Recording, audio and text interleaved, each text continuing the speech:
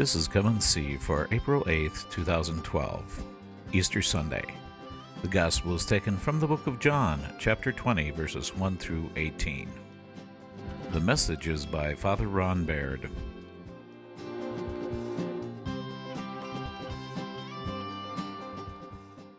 On Easter, the symbol of the resurrection that we always read every Easter Sunday is the symbol of an empty tomb. You have to admit, it wouldn't make much for jewelry, would it? I mean, you had an empty, how would they know it was empty? I guess you'd have to open the door, roll the stone, and they could see it. But it really is the significant piece of how the resurrection intersects with our life today and what it has to do with us and why it's not just about Jesus. Here we have the story of the women. We have Mary, Jesus' mother. We have Mary Magdalene, Salome, who go to the tomb because they want to anoint this body. It really hadn't been given the proper care that a body should be given before burial because they were in such a rush because it was getting to be sundown, and if you're an Orthodox Jew, you're not allowed to work on the Sabbath, and so it all had to be done, and it had to be done quickly. And somehow or other, to rush through somebody's funeral that you care about doesn't seem right, and even more so to rush through, this man who they had followed and given up everything for, who they had adored, certainly didn't seem right. Somehow more love and respect and honor needed to be paid. And so the women get up early as soon as the Sabbath is over and the sun's up so they can see where they're going, and they are walking to the tomb, which is outside the city wall. And it says that on the way they were discussing amongst themselves, who are they going to get to roll away the stone? Now, you might have thought that should have occurred to them before they started walking to do that. And even more so, you might wonder, where were the men? You had 12 disciples. Where do you think the men were? I don't even think they were in hiding yet. I think they were doing something much more common. They were in bed. That's right.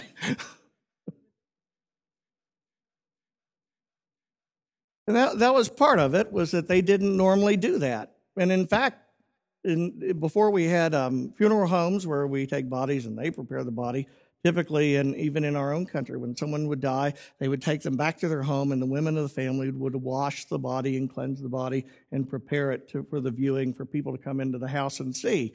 But just so, it's just like men, isn't it, to say, well, that's not my job. As a matter of fact, my theory is that they were thinking, well, they haven't cooked breakfast yet. Why would I get up? But these women are going, and they didn't bother to wake up Peter or James or John to bring them with them to roll away the stone. And you might think, well, they had assigned guards to it, so maybe they would get the guards to roll away the stone, except that you think about the attitude of the guards toward Jesus and his followers, it didn't seem like a real good option at the time. They don't really know how they're going to get the stone rolled away. They just know that this is something that needs to be done. And it's one of those things that you dread, but you have to do, and you know how you're going to do it, but you just go anyway so that you can get there. And when you get there, you'll figure it out. And so that's what they do. They go, and when they get there, to their amazement, the stone's already rolled away. Now, you might think that to them this would be an answer to prayer. I mean, oh, good, the stone's rolled away. Except that it would almost be like going to the seminary and found out that the grave had been dug up. And now they really don't know what's going on because it's not supposed to be rolled away. What could have happened? And so it says that they went inside to investigate. Now, that tells you something about it. Obviously, at this point, they're not terribly afraid. Because otherwise they wouldn't have just wandered into a tomb. And so, but they think something's up, and we need to find out what it is. And you have to wonder what was going on in their mind. What did they expect to see when they went in there? Except the tomb was rolled away, so maybe somebody had done something to the body or had desecrated the body or had vandalized the tomb or something. I mean, they I didn't know. But they went in anyway because it was something they needed to do. And when they walk in, you can imagine what happens. They see a man sitting there in a white robe, a young man, it says, who says, "Who are you looking for? Jesus of Nazareth? Is he in here?" Now, that would be a shocker, wouldn't it? You walk into a tomb and there's somebody sitting there who you don't know talking to you. And they say, "He's risen. And he's gone ahead of you to Galilee. Go and tell Peter and the others." And what's fascinating about it is what they do then. It says they fled. It didn't say that they thought, "Okay, we can go do that," and they walked back. They fled. What do you do when you flee? They ran. And it says that they were terrified. Terrified and amazed all at the same time. You know, everything, all the beliefs that they'd had about what life and death meant, about what was supposed to happen and how things were supposed to work, had completely broken down. To me, one of the most fascinating things about the story is that they didn't question it, did they? They never said, "Wait a minute. Wait, tell me what you really did with him." You know, they never questioned it at all. They somehow or other knew that he had risen. And they ran back to Peter. Now you might say, well, how is that a symbol for us? How does that intersect with our lives? But how many times in our lives do we have a great boulder or stone or obstacle in our way between us and where it is that we need to get? You know, we may not call it a stone or something. It may just be a hill that's too steep to climb or something that's going to be too difficult to do. I don't think I can accomplish that. I don't think I could do that. It may be a conversation that we need to have with someone that we don't think would go very well, and so we avoid having it because it would be too hard. You know, and we don't really expect anything good to come of it anyway. It may be a job position that we want, but all these other people are going to want it too, and why would they want me? You know, all of us have those kinds of stones that are rolled in front of the entryway into the new life that we would like to have. And all too often, we don't even have the faith that these women have. We don't even try. They didn't know how they were going to get the stone away, but they were going to go do it anyway. And so they went there. And like these women, if we are willing in faith to walk where it is that God is calling us, even though it may look like something that we could not possibly do, what we will find when we get there is that the obstacle has been removed.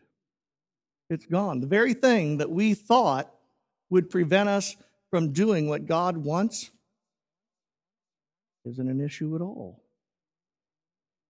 However, the other thing that we will find when we go in is that what we expect to find on the other side is not going to be at all what we expected it to be. You know, when they went there, their concern was, how do I get the tomb, open so that we can go in and properly anoint his body and do what we're supposed to do? But they never did get to anoint the body, did they? It didn't happen that way. The other thing we'd like when we get to where God wants us is what our expectation is that if God does something for me and he removes this obstacle, then it's going to be easy when I get on the other side, right? I mean, because that's why he would move it, is so that I could have the good things that I need in my life and so I could get there. And yet what they find is instead they get a new task. Run back. Tell Peter that he's risen. Now, we'll find out more about it next week, but I'll give you a preview. Peter didn't buy it. I mean, he's like, yeah, right. He's risen from dead. So he has to go see himself. But that's the way it works, isn't it? That the tasks that we have, oftentimes when we finally reach that pinnacle that we think that we've been trying to get to, we think we're done. But in reality, we're just beginning. That's what resurrection life is like. It's a beginning, not an ending. That's why Jesus' resurrection has changed the nature of existence for us. It's because what we realize now is that there is never an ending. There are only new beginnings, always, for eternity. There are always new opportunities and new meaning and new life. I mean, what are the odds that Mary Magdalene, this woman from this small town of Magdala that was sort of a suburb of Tiberias, what's the likelihood that anybody would know her name 2,000 years later? Much less where she came from. And yet we do, because she ran and told. That's how God changes our life. It's a great deal like what happens in new life when it comes into this world. Everything is different. You go expecting one thing, but it ends up being something else. And if we begin to believe that Easter is the culmination of everything that the Christian faith is about, and we have now attained the pinnacle, and so after today we're done, you've missed out on all of it. Because it isn't done, it's starting. It's just the beginning. It's a new beginning. It's like when a baby is born.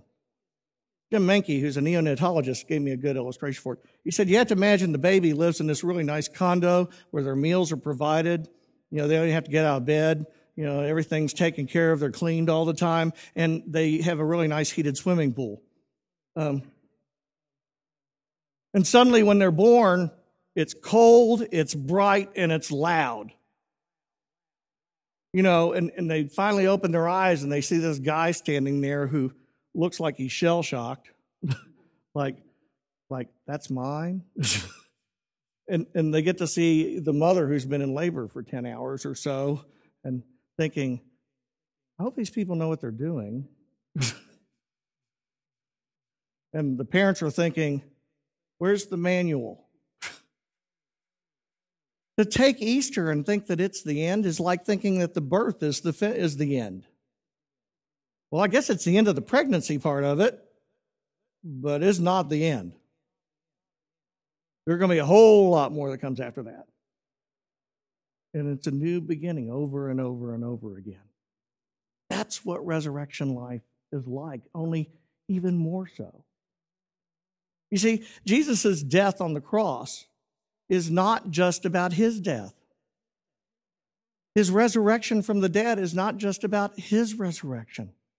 It's about our death and our resurrection. It's about our willingness to die to our old life and to live in a new beginning, a beginning that isn't made up of this world, but is made up of the kingdom of God itself.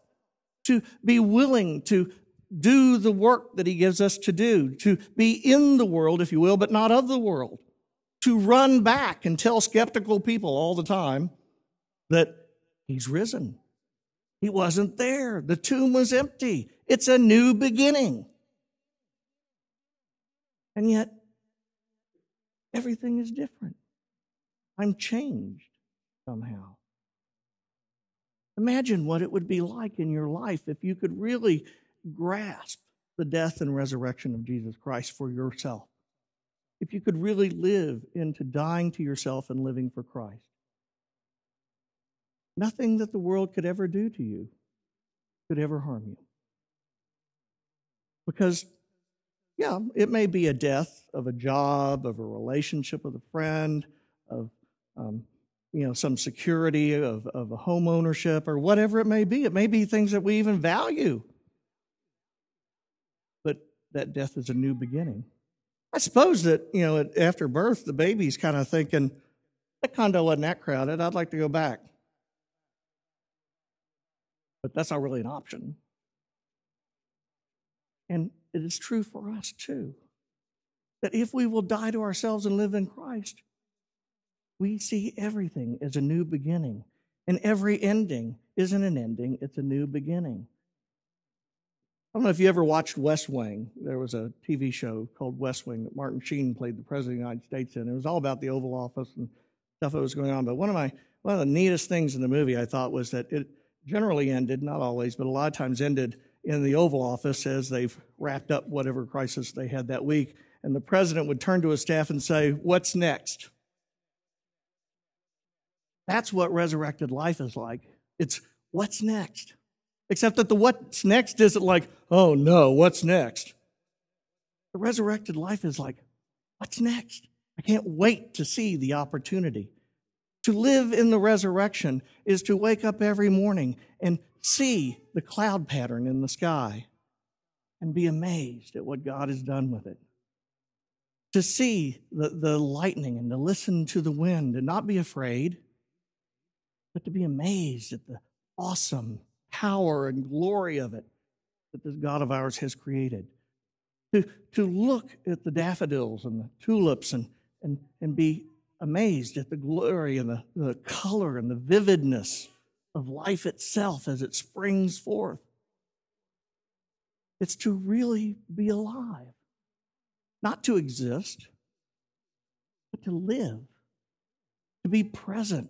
And not only just to be present, but to have meaning and purpose, to know why we are here, and to have assurance that God will remove the stone, the obstacles that are in the way of what it is that our purposes call us to. It's to look into the eyes of the person you love and smile because you remember the joy. It's to listen to a child laugh and joy in their laughter because it sounds so wonderful.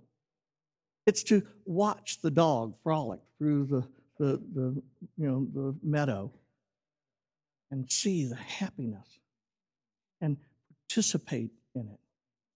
It's to really be alive. Too many of us don't see the life that is around us. We simply exist through it.